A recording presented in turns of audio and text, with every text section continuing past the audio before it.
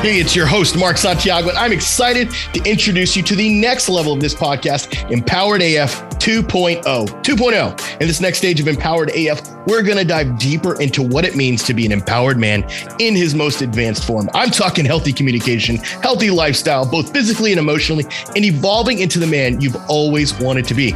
So stick around and join me in this episode of Empowered AF 2.0.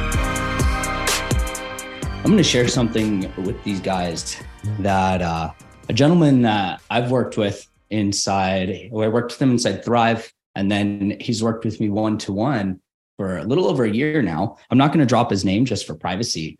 However, when this guy came in, he was ready to file, had the attorney on retainer, had everything ready, was ready to send the papers. And he came to us because he wanted to navigate this in a more amicable way for his kids. I can respect that so much. But he was out, he was ready.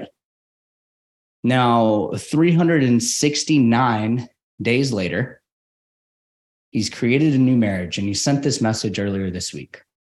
He said, man, it's funny though, because now I can see the problem. It was never just her or between us.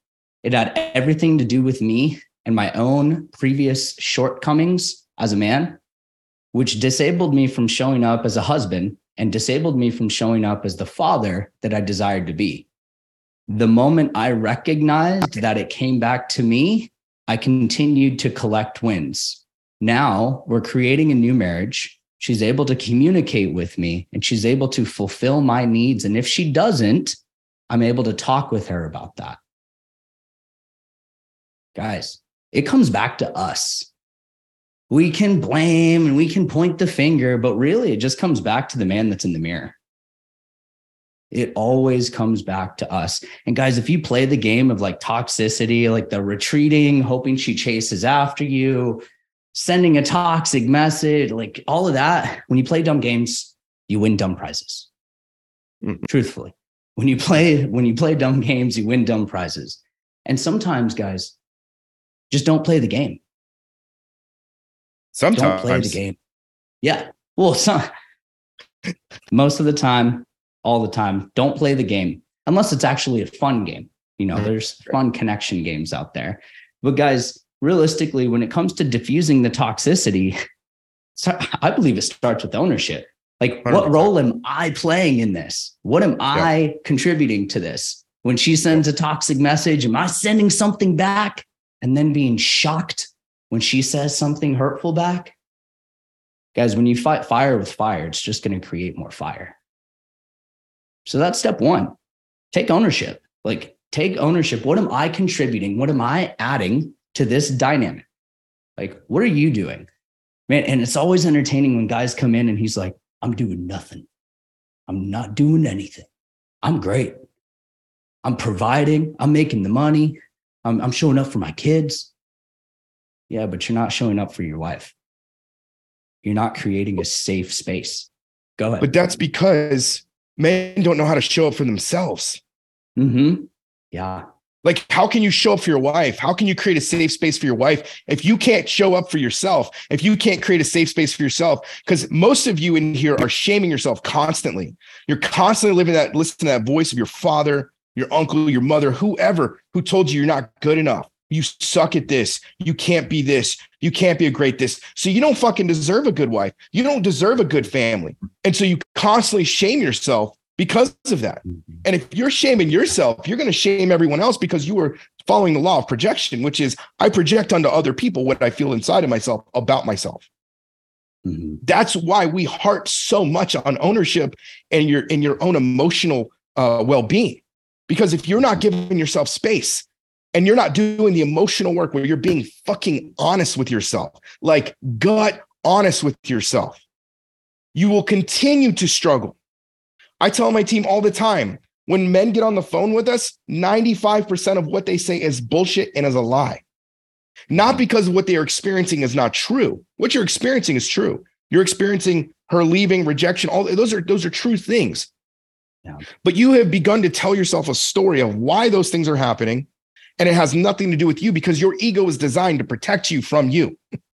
Yeah. And so your ego will create this story that you're okay. You didn't do anything wrong. It's all her. Tell me how I can fix it. What do I need to do to manipulate her so she comes back to the marriage instead of fully taking ownership?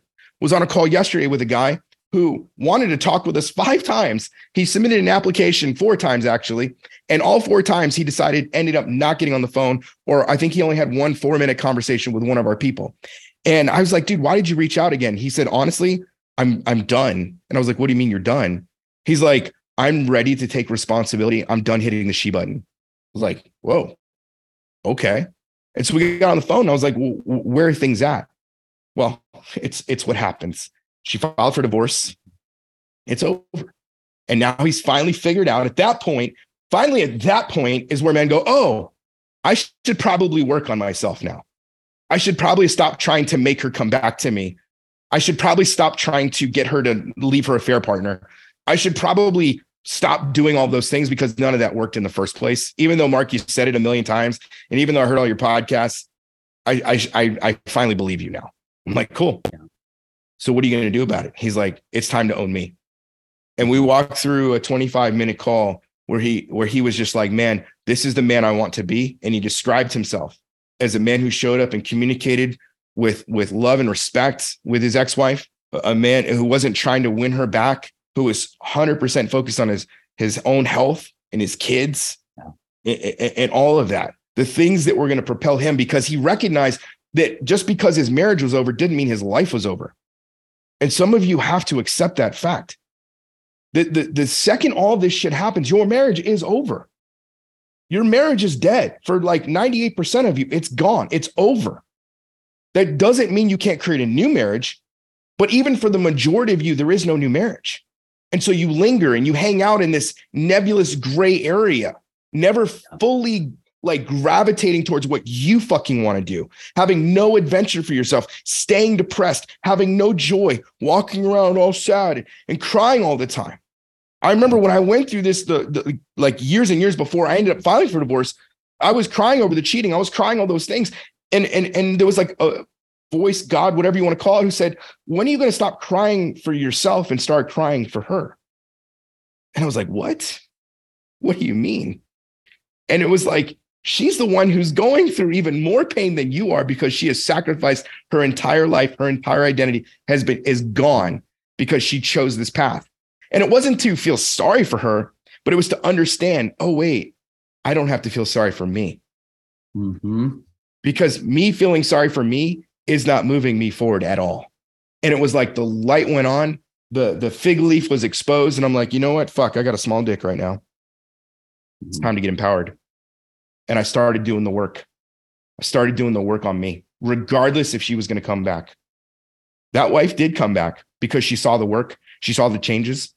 But there was such a difference between the two of us for the next 2 years that it didn't work. Yeah. She didn't want to do the work. She didn't want to become who I was becoming. Mm-hmm. And after a while, it became so clear and so obvious that our marriage, it was done. And I needed to move on. And I did. And a lot of guys in our Thrive program do that, where they come in wanting to save the marriage. And by the end of it, they go, holy shit, this thing was toxic as fuck. And why am I in this? And some of you are like, well, I got to save it for my kids. No, you don't. No, you don't. No, you fucking don't. I love my kids, dude. I had 4 kids with my ex-wife, but you know what? Right now, they are 100, 200, 300% better than they were ever in my marriage. Because I became the fucking leader again. I became the father again that they fucking needed. And then I went on and married someone that is incredible and has been an incredible stepmom to them. They feel like they're part of a family. Look, I started with 4 going half time. 2 don't even go over there anymore, have nothing to do with their mom. And then the other 2 really kind of don't really care. And they only go over there 20% of the time. Yeah. My situation's different. It's not what everybody has. But man, because when I left that marriage, I said, I'm going to create Santiago Family 2.0. And it's going to look different from Santiago Family 1.0. So this whole bullshit about your kids will be better off. No. Do kids experience trauma? Absolutely. They do experience trauma in divorce. I'm not here to tell you that's not true. That is true. And we deal with it, right? My kids are dealing with it, but kids are way more resilient than you realize. And if you're staying in a fucked up marriage because your kids, that says something about you. Don't blame it on your children. Look at yourself And you need to identify the fact that you have no balls to fucking walk away. And there's guys probably on this call, guys listening to Facebook Live, listen to podcasts, listen to YouTube. You probably need to fucking walk away because she is eating your lunch. She is eating her cake and eating it too. And there is no going back. That's not for everyone. You know, if the shoe fits, wear it. It's not for everyone though. I get that. So if it's not for you, it's not for you. Don't take it as that. Right. I'm giving general wisdom here. Okay. So I understand every situation is unique. Go ahead, Joey. Yeah, I think one of the things that stuck out there, blaming of the kids. Yeah. Many men don't see that they're actually blaming their kids. They see it as their reasoning or their rationale. Man, I had a guy I spoke with the other day. His kids are, his oldest child is 2. Youngest is 11 months old. I don't know how that worked out. They were busy. And in that, he comes to me and he says, you know, I'm just going to stick it out for the kids. And I was like, cop out. What I hear is you're sacrificing yourself for everyone. What's going to be left for your kids to gain from you if you're a shell of the man you used to be? Yep. What does that do? There's for no your nobility. kids? Yeah, there's nothing. There's nothing there. And man, we have guys that come in that are just a shell of the man they used to be, anchoring, like grasping to anything. And we hear that often. I'm staying together for the kids. That's all wrong. You can't blame the kids for your lack. The kids will be just fine as long as you lean into your leadership. And the thing is, even inside Empowered Man, inside our Thrive program, we have a call dedicated to dads that are going through this. We have a dedicated call for men that are going through this. We have a marriage and family therapist as well that talks about this dynamic of co-parenting. Sometimes it's parallel parenting, other times it's co-parenting. Learn to discern the difference between the two. So we do have a few questions. I think we've given them a lot. Do you guys feel like we've given you some good context here and really kind of how to diffuse the toxicity and really how to get from where you're at closer to where you want to be? Awesome. So we have a couple questions submitted. I'm going to give you guys the opportunity to post a few questions in the chat, and Mark and I are going to answer them for you guys. I'm going to start with the first one I had posted for us. How do you handle pushback in a productive way when co-parenting with your wife? We're living in separate homes currently. How do you handle pushback in a productive way when co-parenting with your wife? Yeah. So he's probably talking about, you know, where it's like you're trying to compromise, you're trying to do that kind of thing is probably what it sounds like. I think it comes back to you understanding your values, first of all, and what you're willing to compromise. Because compromise is going to be part of what you're going through. You can't just go, I'm setting a boundary and you're not going to do this. Half that has to do with control. I know that there are certain things with my ex-wife that there's just no fighting over. Like there's just no reason to. And so therefore I don't talk about it. There are some things that aren't worth the battle. You know, people sometimes in these situations, it gets so petty. You want to die in a molehill. And it's a waste. It's not worth it. Yeah. And I think one of the things that sticks out to me is men are really good at, if someone hurts us, we're going to hurt you more. Don't use your kids as that tool. You know, when it comes to the co-parenting dynamic, one of the things that was given to me from Misty and that she shares with other men is it's important to recognize when your kids are with you, you're parenting them. And when your kids are with your wife or soon to be ex-wife or ex-wife, she's parenting them. Be conscious of not impeding on each other's parenting in that way. But I believe that answers the question. We don't have a ton of context in that. Awesome. But I think I'm actually on the call. If I could give a little bit more context, if we got time. It's up to you, Mark. Yeah, go for it, Manuel. So it's everything from like simple things to, you know, more complicated things. Like when it comes to like my daughter's home schooling, summer camp, that kind of stuff. And it's like anytime I feel like I give my input on something, I get pushed back, and it's almost like she's doing it in spite of me, or just to you know be, you know, contradicting. And so I was just wondering, how do we handle that? Like just yesterday, we were having a conversation about my daughter's summer camp, and she wants her to be home. I want her to be, I don't know, scheduled. Yeah. You know? So how much are you showing up as a leader?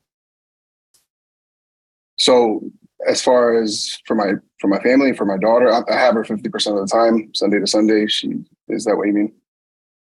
Okay. And so the situation specifically around your daughter is that she wants her to do what? She wants her to go somewhere and you want her to stay home? So she wants my daughter to stay home with her grandmother. I say that's not productive. I'd rather have her on her schedule, keep that routine going, have some fun with her friends at summer camp. She's 5 years old. I don't want her staying at home with her iPad all day, Yeah. So what happens in her home is her business. What happens in your home is your business. You can't control what she does with her. You can recommend, you can suggest, you can do those things. But I co-parent. I have 7 kids combined between my wife and myself. I have 4, she has 3, and we co-parent with her kids as well as my kids. And we have learned that there are some things that are worth fighting over and other things that are not. The summer specifically is one of those things where we want them to do certain things. They want, her ex-husband doesn't really care and doesn't value the same things we value, and would rather just let them sit around and go to grandma's house just like that. Like, I know exactly what you're talking about. So the two things we did was we said, okay, number one, whatever happens at our house happens at our house. Whatever happens at your house happens at your house. Number 2, if we value the thing like 100%, we offer to pay and to take the kid to the thing. And so what I would recommend is, if you really care and you really value the thing, you pay for the thing for the week or whatever, and you pick her up and drop her off. And if she still doesn't do that, there's nothing you can do about it. Because at the end of the day, your child is going to know these things, and you're going to know these things.